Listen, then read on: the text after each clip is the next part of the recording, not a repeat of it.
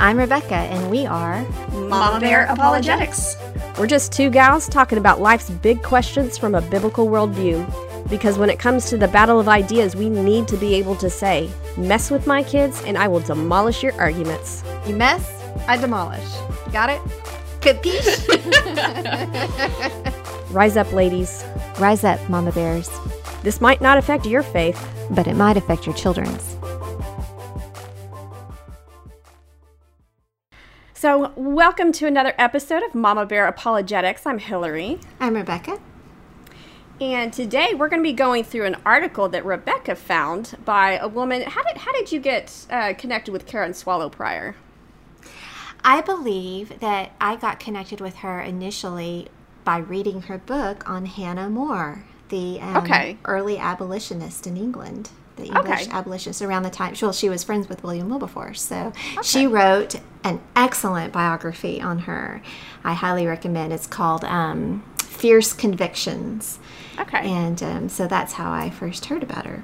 Didn't you say something at one point about her having some thoughts on Jane Eyre? For some reason, I thought you said something that she had written. She wrote an article about Jane Eyre, I believe. Yeah, a very good one. Yeah, maybe we should link it up. Yeah, we'll do that. We'll put that in the podcast. Just in case people aren't aware, if you go to those show notes, it says show notes in the little player. It should be the little button that's to the furthest left.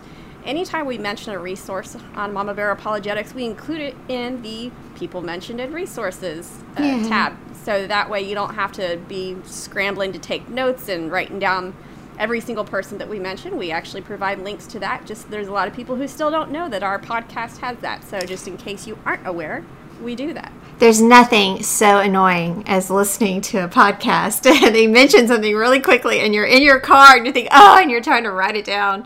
Anyway.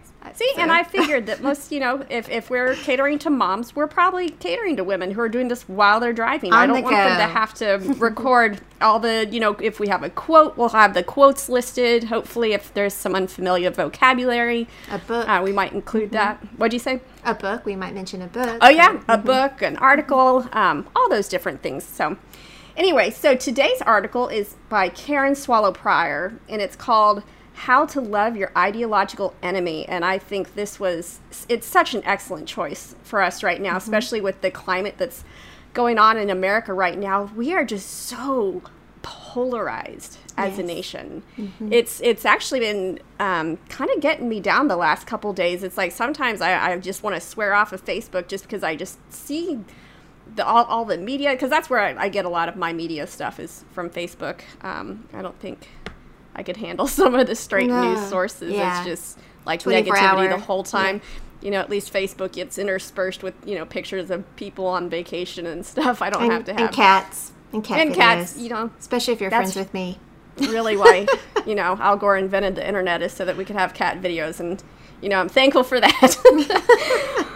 So just this idea of ideological enemy. So, we're called in Scripture to love our enemy. So, Rebecca, how would you describe an ideological enemy, or does Karen do a good job explaining that in the article? I think she does, but I think we all know. I think our culture is so polarized today in so many areas. It's the person that disagrees with you on the deepest issues of life, or what seem like the deepest issues. Oftentimes, actually, you will find that you agree with them more than you realize. But especially when we're dealing with this in the political realm, but just how we define the world and how we define life, and especially as Christians, how we look at the world, and especially in regards to morality. Yeah. We are living in a culture whose morals are very different from Christian morals. So a lot of people are going to be different from us on this. Yeah, and I think kind of one of the reasons, because I know that I sometimes do this. There's a word in here that I kind of want to define before we start into it, and it's echo chamber. The idea of an echo chamber is that you are only associating people with people who agree with you. It's kind of like, I agree. All the people who are going to agree with what you say, and all you hear is affirmations. And that is one of those things that's really easy to do, because how many times has it been where I see some, because I have a lot of apologist friends, and somebody will post and they're like, well, I just got blocked by another person for this comment, and it's some like really benign comment. Sometimes I'm like, it's not so benign. Yeah, sometimes it's not so benign, but there's sometimes when I'm like, how in the world did that get you blocked? So it's like Facebook is even like that, to where if you don't like what someone has to say, then you just I don't want to see anything by this person, and so we've just like and there's this whole controversy about the algorithms that Facebook uses to display. And wasn't there some controversy that they were sort of making sure that your Facebook experience was happy, so they were showing things that you would agree with. They figured it out somehow, and I don't know. I saw someone making a comment this week saying like that they liked Facebook before the algorithms came out. So I know that there is a controversy on that, but I don't want to go in too much into that. So, but without further ado, let's just go into this article, because I think it's a really well done article, and I'm really thankful that you brought this to my attention. So, well, I'm really thankful for Karen Pryor. I'm a Facebook friend of hers, and I recommend following her because she does interact with a lot of people within the church and outside the church that disagree with her, and she is a model of how to do it. So, well, not to toot, your horn. I guess I can toot your horn. I think you're really good with this, personally. Well, I've learned through a lot of hard knocks, a lot of mistakes, and having to apologize and being convicted by the Holy Spirit and going back and having to say, "Oh, I'm so sorry," because I know you're always your own worst critic, but then again, I'm my own worst critic. A lot of times we're all our own worst critics. So you criticize yourself a lot, but I see you do so well at this. So I just want you to know that I think that. Oh. Okay, so here we go. How to love your ideological enemy. So take it away. Okay. Well, so the subtitle is, if hospitality is a model for discipleship, then we need both open doors and clear boundaries. And I love that. And she's going to go into that. That's like one of those powerful sentences that you can just sit and think about for a while. Yeah. And she's going to expand on that here. So she writes, I often receive messages from people who hold to historic church teachings, but are increasingly uncertain about how to share these beliefs openly in a cultural climate that's increasingly hostile to them. One woman, for example, wrote that she wants to maintain the message of Christ's love and grace mingled with the truth that is so important not to withhold, but finds it hard to do so among diverse friends. Another shared that she hesitates more and more to speak out for fear of being seen as, quote, negative and hateful. Truth be told, I feel these struggles myself on most days. It is not easy, for example, to tell someone I love dearly that I cannot attend his wedding because my love for him compels me not to pretend that marriage is something other than what God created it to be. Nor is it easy in a world so defined by a Gnostic dichotomy between spiritual and physical to insist that the incarnation and the resurrection, God becoming man and dwelling among us, dying on the cross and rising from the dead, are facts as true as a law of gravity. Yet the Bible exhorts Christians to speak the truth in love, Ephesians 4:15. We are obligated to emulate the example of Jesus, who balanced in beautiful harmony the demands of both love and truth. Those of us concerned with not abandoning truth as we speak in love find the cultural waters today increasingly difficult to navigate. Yep. Contemporary Christian discipleship, in particular, poses new challenges. A few months ago, one of my former students contacted me to express her concern about the state of women's discipleship, specifically, and her desire to practice more discernment about the women leaders she follows. Because, as we know, there are a lot of women leaders that have just gone in all kinds of directions. Yeah, we've seen kind of like in the last couple of months, or maybe it's just this last year or so, we've seen several women leaders that people held up as, they're so amazing, and just completely derail and just... Anyways. In some areas, yeah, definitely. Yeah, in some areas, not in every area. So she said some of these women leaders are about all the feels rather than rooted in truth. She continued, as a woman, I feel that we are particularly vulnerable right now because our culture is targeting us politically and spiritually. Yes, we're a whole demographic, right? Whole voting block. Our votes, support, and opinions are being battled for. So there's like a lot of propaganda. There's a lot of sort of advertising and stuff that's trying to reach us.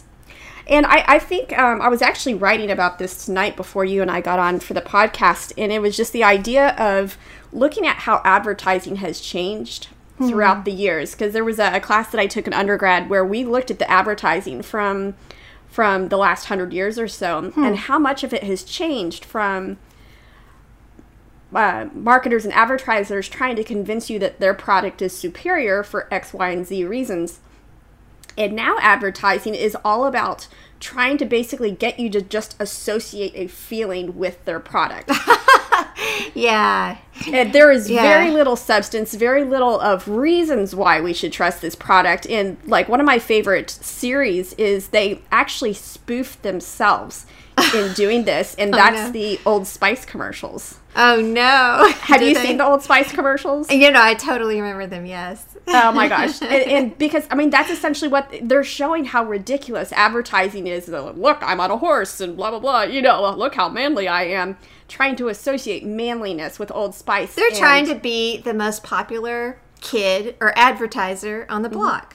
Well, I like what they do because it's like they're making fun of what advertisers are all doing for real, but they're taking it to like a satirical level. Yeah. And so I think in general, like I can trace this back to one predominant problem. I sat there and I thought, why is this the kind of advertising that we're doing or that we're seeing right now? And I think the problem is that we in the Western world have forgotten how to think.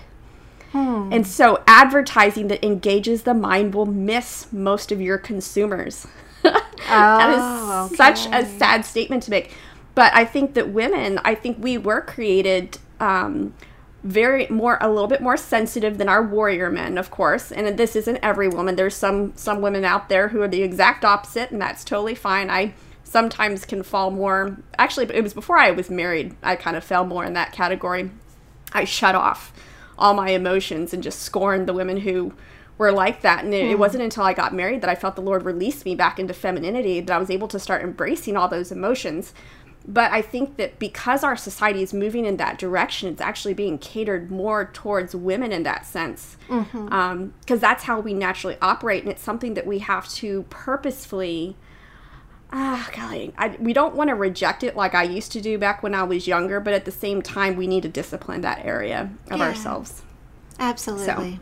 So it says, now we are witnessing some of these battles over truth and orthodoxy is being lost. While there is some debate about the precise definition, Orthodox Christian belief consists of sound doctrine derived from a faithful reading of Scripture and informed by the millennia-long history of biblical interpretation, the witness of the early church, and the creeds. As I survey the lines demarcating Christian belief, I wonder if some of those who have drifted over to heterodoxy, both men and women, might have stayed with us if the contemporary church were better at a particularly powerful form of discipleship. And she calls that hospitable orthodoxy. So just real quick to define orthodoxy versus heterodoxy. Orthodoxy is accepted beliefs, accepted Christian beliefs that have, we had different heresies, heresies are against Orthodox beliefs that deviate from Scripture. Hetero means different, and that a heterodox belief would be incorporating these different beliefs that the church has not agreed on. So an idea of a heterodox belief is saying something like, Jesus was not fully God, or Jesus was not divine. So a heterodox belief isn't necessarily saying I do or don't believe in speaking in tongues or something like that. There's things that are within orthodoxy. The core issues are core versus peripheral issues. Exactly. So there's things that Christians differ on that are all still in orthodoxy, and then there's certain things that if you step outside of this, you are now heterodox, you are not orthodox. So I just wanted to explain that terminology real quick.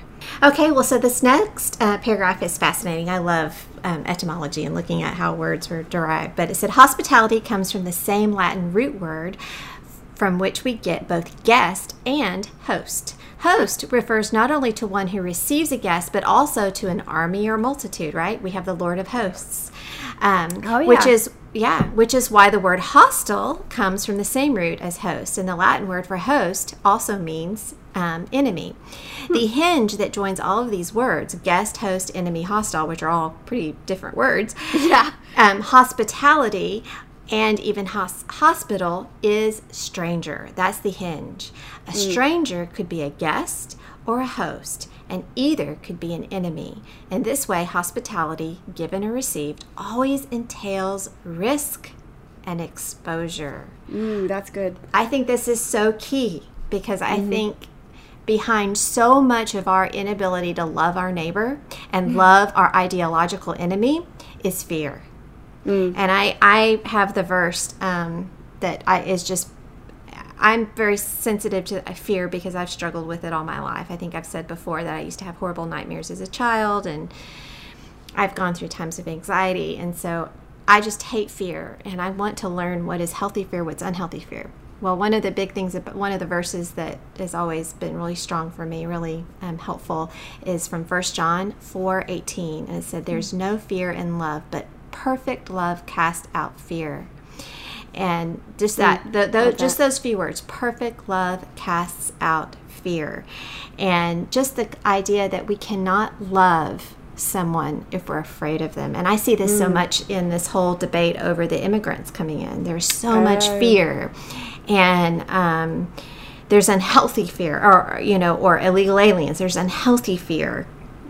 And so trying to learn what is healthy, what is unhealthy, and how is my fear keeping me from loving someone. Yeah. Just to be clear, there is healthy and unhealthy fear there. It's not just... Oh, yeah. I mean, I'm afraid of jumping off a 10-foot building, because there's a healthy fear. There's rational fear. But I'm speaking unhealthy fear. So, and... we'll get to this in a little bit, I think. So, so anyone who has been a guest or a host understands that vulnerability is involved. Which you were mentioning before that you used to have a hard time with hospitality because you were so worried about just not everything being perfect. And I don't know, maybe Lee's chilled you out and he's like, it's all good. Well, I think I also was just going through a time of anxiety and fear has this kind of snowball effect where you're afraid of one thing and then all of a sudden just all these other things sort of latch on. So I was just struggling with depression and anxiety myself. But just the idea of having all these people in my home, it was just overwhelming to me. Yeah. And you felt vulnerable. I felt very vulnerable and judged. And I don't know, God, I just laugh because I'm like, God just gave me the gift of hospitality because when I got freed from that, I was freed to have people in my home and freed to love people in a way that I wasn't before. Yeah. But so anyway, so there's vulnerability. So she says, my husband and I are blessed to host many visitors in our old rural homestead. Like most places, ours has a few eccentric house rules, particular to our lifestyle, including if you don't want the dogs near you, then stay off the furniture. And I laughed at that because I'm like, that's ours too. If you don't want the cats near you, then don't sit down. And especially if you're not a cat person, because cats always... They can pick the person who's allergic. They are magnets for the cats. Oh my gosh. Anyway, another is that guests are welcome to bring as many friends as they want and stay as long as they like, but I can't cook for them. And yet, that's a good rule. Yeah. And yet, despite my lack of culinary skills and the awkward proximity of dog paws and snouts, which sounds wonderful to me. I love dogs. I have to get my dog fixes elsewhere. I know, me too. Our friends and family and even few strangers seem to feel welcomed and refreshed by our peaceful little plot nestled in the foothills of the Blue Ridge Mountains. I think I want to go visit her. Maybe we'll pop in one day, just be like, yeah, we read your article, surprise, we're here. We did a podcast. We brought groceries, we'll cook. I love that. Thinking about hospitality in this more literal sense is helpful in considering how we, as members of the house of God, bear some responsibility for protecting the doctrinal boundaries of faith and also inviting others into that well-defined place. Oh, well-defined. I love this. a Chesterton quote alights into my brain. Oh, really? Of course. But there's this idea that Chesterton has in The Everlasting Man of about, the laws of God. And many of the times we can look at them and we can see them that they are actually just another example of one of those kinds of limitations, he calls them, that do in fact preserve and perpetuate enlargement, like a wall built around a wide open space. And I like the idea of the boundaries are things that turn a nowhere or an anywhere into a somewhere. And that's a cool. Did he say that or did you say that? No, I said that. That's good. Because that's it's like you don't invite someone to your house and, just let them in your backyard. No, you have the boundaries of your house, the walls. Or the master bedroom. That's usually like the one place that unless you have like multiple bathrooms, like you just don't go into someone's master bedroom and start rifling through their medicine cabinet. Yeah, those are some boundary conditions that you have that are just recognized and respected. Well, I think of like the quote that you read by Chesterton reminds me of just the, Psalm 23. I've always thought it was thy rod and thy staff, they comfort me. Both of those things are, I don't know how you would phrase that. Those the enforcers of boundaries. Mm-hmm. When the sheep is walking somewhere where it's not supposed to be, the rod and the staff, whack, get them back off of that path and onto the correct path. And so this idea of no boundaries is the most hospitable. That's not true. There is, I like this, I'm going to read this statement again that she says just because I think it's so good. Thinking about hospitality in this more literal sense is helpful in considering how we as members of the house of God bear some responsibility for protecting the doctrinal boundaries of faith and also inviting others into that well-defined place. I mean, that's such a good way to put it. And when we invite someone in that doesn't agree with us in some areas, we don't make our house uncomfortable for them, right? We make it comfortable, but it's our house and it has boundary conditions. We might say, please don't go back there. That's the messy room. I think of like the TV show Friends, how Monica had that closet that no one was allowed to to open because she was like total neat freak except for that closet. Oh, so, but funny. It's like you just kind of nicely say, don't go in there. I guess, and it's like, you don't make the house uncomfortable. You don't turn the heat up until they feel like they have to leave. Yeah, and what I love about this article too, it's just basic etiquette that I think our culture has lost. Yeah. I think maybe sometimes people are afraid to welcome the ideological enemy is that people have forgotten what those boundaries are, that they have people coming over that start, going through their garbage and going through their medicine cabinet and then looking under the bed. And it's like, at some point you're just like, maybe I won't invite people over anymore unless I know them. Of course, I'm speaking metaphorically here. But anyway, she has five distinct tips that she gives here on how to love your ideological enemy. Yeah, so she says, number 1, people who practice hospitable orthodoxy welcome the seeker and stranger. They do not read, follow, or speak to only the like-minded. They do not operate in an echo chamber.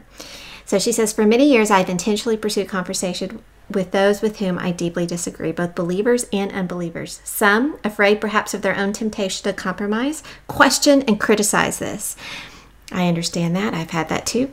But the practice merely follows the example of Christ. As Natasha Sistrunk Robinson said in her recent interview, it is a sacred act to learn to see, honor, and love our neighbors. Furthermore, the Bible cautions in Proverbs 18:1 that those who isolate themselves seek only their own desires, breaking out against all sound judgment. Any so-called orthodoxy that avoids the cornucopia of God's image bearers isn't orthodoxy, it's a cult. And I feel so strongly about this. Yep. Well, you've been in a cult, basically, haven't you? I've been in a cult, a cultish, definitely a cultish church. And I think we can all be this way. Yeah, and you'll even see this happening within Orthodox parts of Christianity where people will be, they don't want to hear anything that opposes that. It's like they just shut down all conversation. It's like, it's the difference between, I think some people attribute heterodoxy to things that are within Orthodox belief, but they are so unaware of the history within Christianity, recognize, there's been Orthodox believers. This is within Orthodoxy. This is not a dividing issue. Well, that's where we become like the Pharisees, right? And we have multiple examples in the Bible especially in the Old Testament, of God using other nations to rebuke the nation of Israel. We've got Habakkuk and the Chaldeans. We have Jonah and the first the sailors in the boat that he was in, and also the Ninevites. Yeah. So those are at least two examples, and even the Proverbs themselves. I was just reading in a book today for one of my classes. Even the Proverbs themselves use the secular wisdom of its day. It refers to secular wisdom of its day, and that's incorporated in our own scripture. So it is not as if only we have wisdom. I think God can actually use non-believers to rebuke us and to show us things that we can't see from our vantage point. Oh, absolutely. In fact, that's one of the things that I've said on a regular basis, is there is no Christian so orthodox that we won't get a piece of heresy from them at one point, and there is no atheist so bad that we can't learn something from them. Oh, my goodness, yes. The image bearers, like she said, we all have the image of God in us, and that's charity. That's just having a sort of heart of charity. I have this quote from C.S. Lewis. He uses this idea in his book on literary criticism. He calls it the experiment in criticism, but I call it an experiment in charity. We take charity into our relationships. We take charity into the arts and in literary arts. So he said that why we approach people in this way is that we seek an enlargement of our being. We want to be more than ourselves. We want to escape the illusions of perspective on higher levels. We want to see with other eyes, to imagine with other imaginations, to feel with other hearts as well as our own. Anyway, it's the sort of thing that helps us this kind of love for our neighbor helps us escape ourselves and see the world through their eyes. It has to start with this sort of hospitality. And be able to listen. Ideological hospitality. Yeah, and I will say I had a conversation with a friend this week that is an atheist, and one of the things she said, atheists just want you to listen. And when I thought about that, I thought, how many times do we as Christians really listen to atheists? I don't think we do. And how many times do we listen to our ideological enemy? We just want to sit and figure out everywhere we don't view them as a person. All of a sudden we view them as these ideas, and we just want to shoot down everything that's wrong. Yeah. Were you with me at the apologetics conference when Sean McDowell did the thing where he played the part of an atheist? Yeah, I remember that. Oh my gosh, it was like I mean, not quite as bad as the Stanford Prison Experiment or the Milgram Experiment, but just to see people going into that role playing and just they were trying to entrap him, and just the way that and I was thinking, this really is what I see sometimes between the Christians and the atheists out in the greater ideological arena, shall we say, it's just trying to go for entrapment. How can I trap them in something that they're saying that's wrong? Yeah, and it just this feeling that we have to correct them, or we have to let them know that we disagree constantly, because somehow our honor is at stake or something. And it's why do we feel like we have to do that? There's a word that you used back in our podcast, the one on, what was the name of it? That dealing with hostile doubters, was that? And the word was absorb. Yeah. That a lot of times that, and especially with dealing with atheists, that you're dealing with basically all the hurt that they've experienced at the hands maybe of Christians basically for their whole lives, and that's what you're entering. And sometimes when we enter into that relationship, we first have to just absorb a lot of stuff that they throw at us, and that's part of being like Christ and part of imitating Christ. You think of how many insults he absorbed on his way to the cross. Yes. And that is part of partaking in the sufferings of Christ. But when it comes to relationships where you're cultivating that one-on-one relationship, I think that in building that relationship, that absorption is, anyway, does that make sense, just to have a balance? Yeah, I think it's complex. Yeah, it's very complex. And it just really is situation dependent. But just this idea that this might be a situation where you might need to just absorb and listen and grieve with person, because a lot of times when you hear what they've been through, I'm angry too, and I'm upset. And I'm like, yeah, I would be grieving too. So just this idea of being willing to go out and listen to people that disagree with you and really, truly listen. Do you remember that book, Blue Like Jazz? Yes. It came out probably when we were in college. I never read it, but it's on my read list. Yeah, there's a section in there where he talks about how they set up confession booths, and then like instead of, having people confess, they were like confessing all the things that the church had done and then listening to the grievances that were brought against the church. And so there's something healthy in that, especially if it catches people off guard and they're not used to it. Anyway, so we're going to go forever if we don't get back to the article. Okay, so number 2, those who practice hospitable orthodoxy are rooted in relationship. And I love this because right doctrine is not disembodied from the love of actual people. Because notice how she doesn't dismiss right doctrine. No. Which is the opposite that some people do, that they say, well, the solution to this, kind of like the progressive podcast that we did, the solution is to have no doctrine. Right. And just go on your experience. Okay, well, so when you have this is the way I think of it. What is doctrine? Doctrine is describing God. Well, when you get rid of doctrine, you get rid of God, right? When you have no doctrine, you have this boundless God, right? There has to be boundaries to define him. Now, can we ultimately define him? No, because he's infinite. But it's not like that it's not like we have to have something we can relate to. We can at least go on what he said about himself. And we have Jesus, right? Yeah. And so we have these two extremes where you have these people that are just all doctrine and then there's no person. And then we have this all person and there's no doctrine. It's both. And so we have this doctrine that describes a person. So it's ultimately relational. So you can have all the right doctrine, and then when you're pounding people over the head with it, it's like you're taking Jesus and hitting people over the head with Jesus. You can't do that. So they're not going to love him that way. So while the truth of God is unchanging, the application of that truth always involves real and imperfect people. Amen. As evangelicals are fond of saying, Christianity isn't a religion, it's a relationship. And yet, because God's word and his ways already account for human nature and fallenness, our beliefs and doctrines should not change based on our relationships. To the contrary, our understanding of ourselves and others' needs need to be rooted in God's eternal truths. As Tim Keller points out, if people change their views, for example, about homosexuality once they come to know and love homosexual persons, those earlier views were likely defective, perhaps rooted in bigotry rather than right doctrine.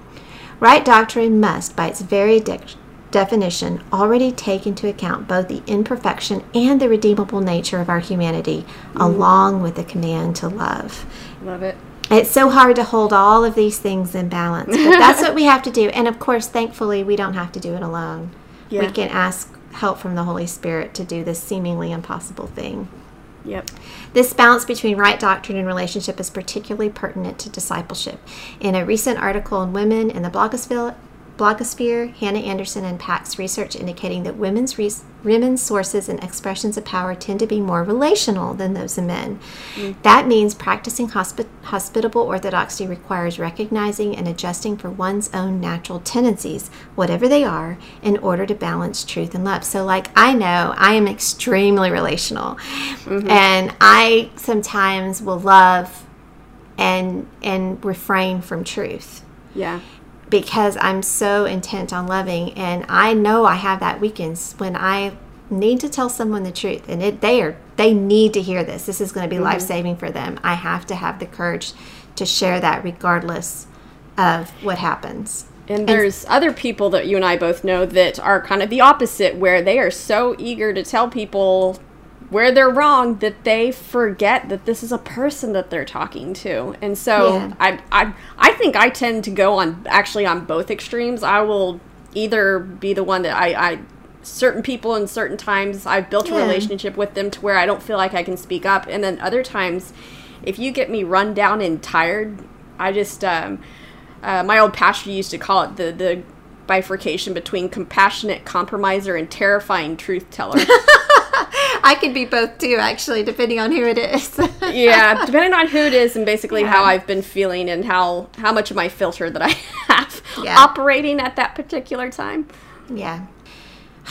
Self-awareness. Oh my goodness, this all takes a lot of energy, doesn't it? Oh, goodness. Yes, it does. But it's so rewarding, I'm one to say. So number 3, people who practice hospitable orthodoxy are not afraid to use words right and wrong, although they use them judiciously and lovingly. So she said, I accidentally discovered my own practice of this principle when students and colleagues observed a teaching quirk of mine. If a student offers a wrong answer in classroom discussion, rather than responding with something gently corrective or even affirming, as apparently most teachers do, I simply say no and move on to the next raised hand. And yet, because of the hospitable environment I create in my classroom, this no seems only to motivate students to participate more and strive to improve. Realizing something is wrong whets the appetite for what is right. So there's a context for a no like that, and she has built... She can get away with that, but yeah. I She can has see built how that... a classroom context for this, right? Yeah. You have to have a relationship to be able to do that. Yeah. So in the same way, people who hold to orthodox belief in objective and eternal truths and are eager to examine arguments and positions based not on persons' affections or feelings, but rather on truth and reasoning. Where disagreement is found, they engage the actual arguments rather than dismissing uncomfortable ideas with superficial judgments. I like that. Yeah. Engaging the argument rather than dismissing something that's uncomfortable. Yeah. So when Christian writers or speakers make theological statements, writes Tish Harrison Warren, we have a responsibility to give a specific argument, show our rigorous theological work, elevate the conversation, welcome strong criticism and debate, and in doing so help others think and worship better. And I will say one thing that helps with this when you're dealing with the arguments with somebody, humor helps. Injecting humor in certain places to kind of lighten the heaviness. Yeah, sometimes you really need that, especially with those really dense. It's like the thing that comes to mind was that awful debate between Justin and Dan Barker. Dan Barker. And the air conditioning was broken. Yeah, it was horrible. And so when John was going to go up and ask the question, I was like, you need to lighten the mood, because it was like, I felt like it was about to explode into war. It was so hostile in there. So John gets up, and the first thing he says into the mic, he's like, well, we may all disagree on a lot of things, but I think we can all agree that we probably all have a better understanding of the nature of hell. Or something along the lines, just because it was so hot, and just the whole room burst out laughing. Yeah. And it was smoother from then on out. So a good, well-placed joke can do wonders. Yeah. Yeah. And I think just always remembering when you're dealing with these arguments and ideas that there's a person on the other side of them. Yeah. So deal with those arguments head on. Push the person, but push them in a humane way. Yes. That's a good way to put it. So when we teach Christian doctrine in the space of the church there too, we have an obligation to say what is right and what is wrong. Hospitality always entails house rules and never means handing over ownership of the house to the guests, because they don't know where anything is. I know. That would be rude. So number 4, this is so key. People who practice hospitable orthodoxy defend but are not defensive. This is like the thesis of this entire piece right here. Or it could be. And this goes back to perfect love casts out fear. Because defensiveness, we're defensive because we feel attacked and we're afraid. And we don't need to feel fear. Jesus has already won this whole thing. But anyway, those who are rooted in a foundation of objective truth outside of themselves, planted and soiled deeper than any particular political or cultural moment, have little reason to be defensive, and I will add, or afraid. As Henry Nouwen writes in Reaching Out, while society seems to be increasingly full of fearful, defensive, aggressive people anxiously clinging to their property and inclined to look at their surrounding world with suspicion, it's all a power play. We who are rooted in the historical teachings of the church are not so. We are rooted in the power of the cross, which is the power of humiliation, shame, and defeat. That is the power of the cross. It is that should be our MO right there. Yeah, it's upside down from the power of the world. So we should not be afraid. Yeah. Rather, Nouwen says, I think it's Nouwen, is that how you say it? Nouwen says. I think so, I'm not sure.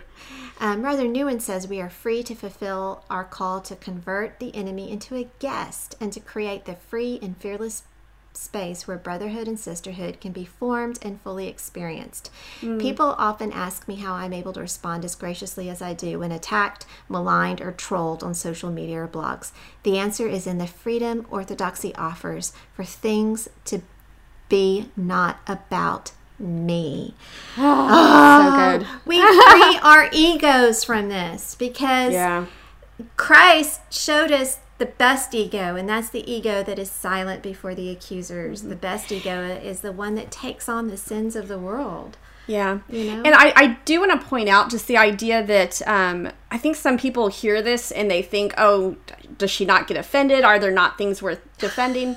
But the idea is, I think back to the scripture verse where it says, in your anger, do not sin. So it's already presupposing that we can have this anger. But what happens is when we get this righteous indignation for something that might legitimately be like, we're going to feel that if someone is totally bashing our Lord and Savior or just using straw man techniques and mischaracterizing Christians or mischaracterizing the Bible, we're going to feel angry. And what happens at that moment that we feel angry is we have to be aware of our anger and then choose to not let all these other things get smuggled in with that anger. We let the flesh kind of get smuggled in, and pride and ego and all these other things. And so now this righteous indignation, this righteous anger has turned into unrighteous anger and unrighteous indignation. But it was birthed from a very real and good place that we should be offended at certain things, but knowing where we go after that is where we have to be very self-aware. Yeah, we have the Lord that was silent before his accusers, told us to turn the other cheek, but he also, in anger, I just wish I could have seen this. And I know, actually, maybe we shouldn't. It would probably just be astounding. But when he was turning over all the tables of the money changers. Yeah. So, we have these extremes in our Lord. So there's a place for anger, but that's also God showing anger, and he's sinless. So. I didn't realize this had. I thought we were at the end of the article. I realized there's actually a lot more left. Whoops. There's just there's 5 and 6. Yeah.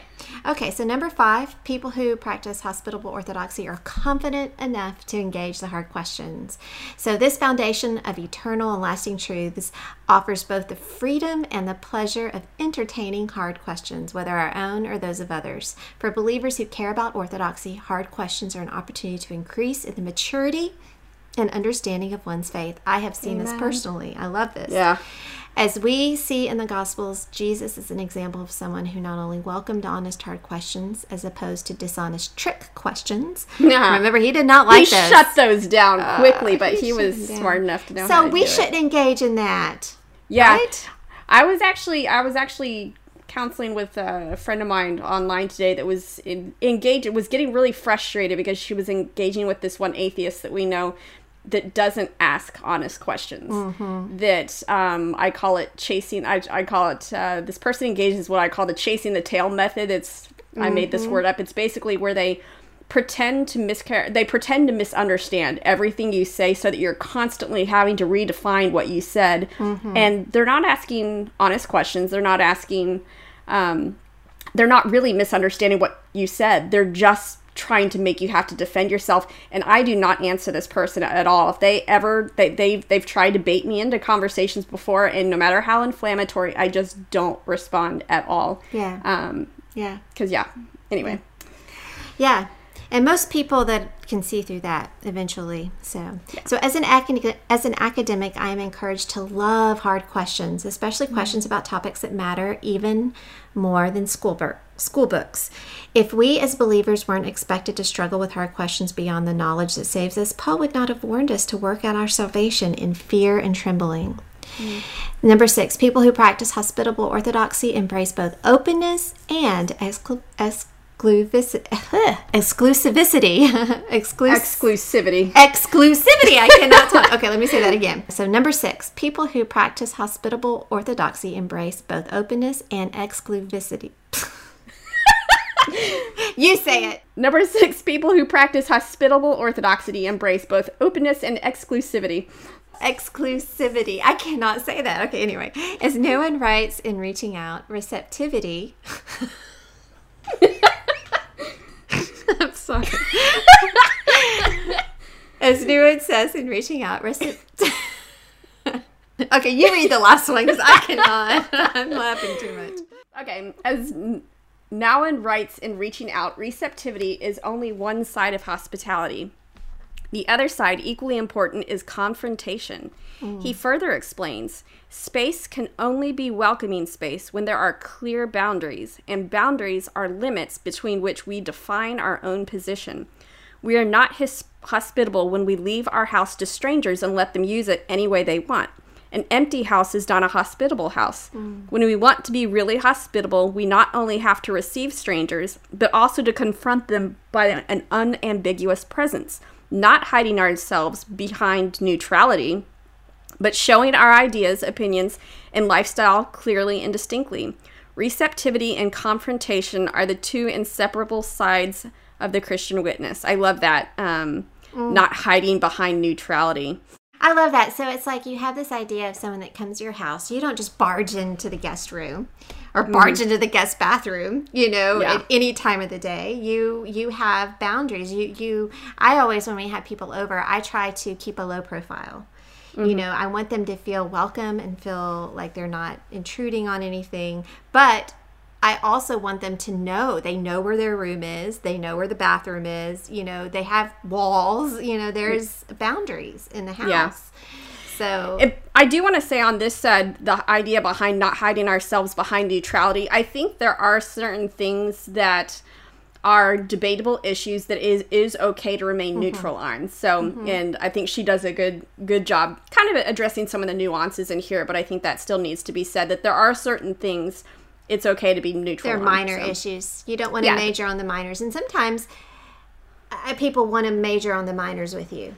Yeah. Yeah. And it's like, okay, well, that's a peripheral issue. Let's get to these core things. Yeah. So again, according to Nguyen, the ultimate purpose of hospitable orthodoxy is not to change people, but to offer them space where change takes place. You're not the one that's actually doing it. You're creating the environment for them.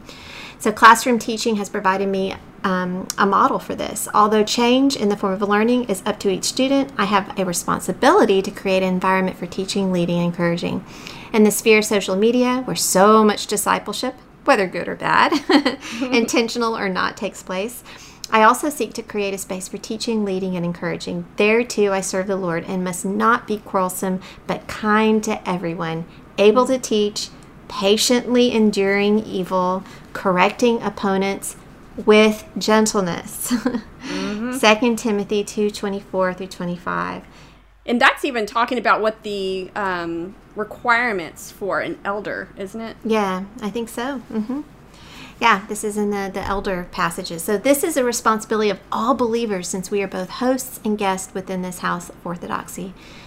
So she ends with, as I look around the campus where I teach and the country I live in, I see many standing on the precipice of orthodoxy who could tip either way. In the sphere of women's discipleship, in particular, we need clear, strong women's voices to win them back from the edge. Such women, whose voices the church should hear, support, and amplify, are practicing the hospitable orthodoxy that's essential to Christian discipleship. They kindly offer the truth that love requires. They understand that to be orthodox means not changing doctrine, but being changed by it. They earnestly hope and desire for the guest to become once and for all family within the house of God. And I will add to that one of the most important doctrines that we have. You can find this in Matthew 22, verse 36. Some Sadducees came and asked them, "Teacher, what is the greatest commandment in the law?" And Jesus said to him, "You shall love the Lord your God with all your heart, with all your soul, with all your mind. This is the great and foremost commandment. The second is like it. You shall love your neighbor as yourself. On these two commandments depend the whole law and the prophets."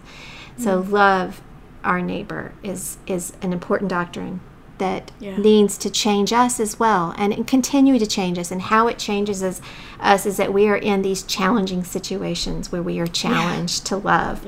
Not in the echo chamber where we just love all the people that look like us, which that's something to do too, but to love the people that are totally different from us as well.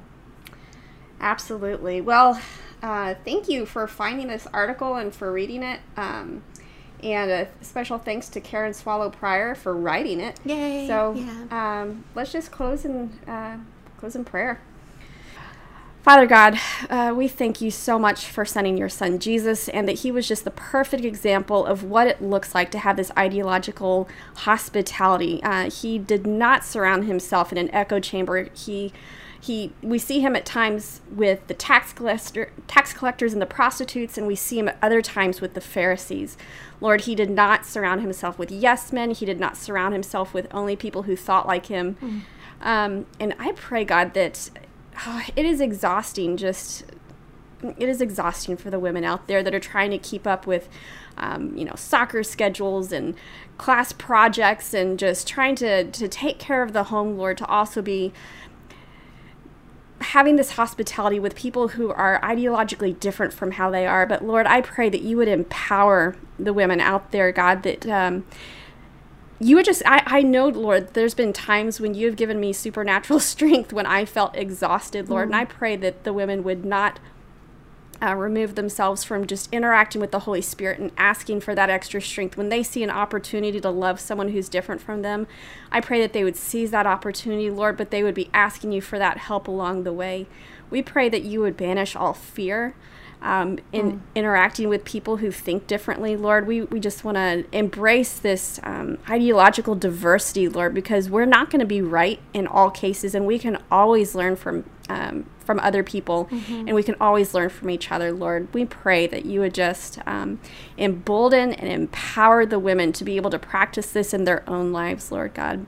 We thank you that you never ask us to do anything without saying that you are going to be there with us and providing us the power and the strength and the wisdom in order to walk this crazy Christian life, Lord, that you've asked us to walk. We thank you so much. In your name I pray. Amen. This has been a Mama Bear Apologetics recording. To learn more about Mama Bear Apologetics, please visit us on the web at www.mamabearapologetics.com. Have you been stumped by your kids already? Or maybe you have a nagging question of your own that you think would make a good podcast. Send us an email to askthemamabears@gmail.com, and we will do our best. Rise up, ladies. Rise up, Mama Bears. We are all in this together.